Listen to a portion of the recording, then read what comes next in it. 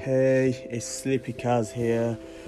If you're one of those person who's thinking about staying healthy and active at the age of 80, 90, 100 even, and still want to be able to play tennis, football, cricket, all the sports, you can name it, staying disease free, then you're at the right place, because Sleepy Kaz is going to bring you every week an episode about how you can use nature to help you age better, and what the other things you can do to stay active, stay disease-free, and have a good mental health.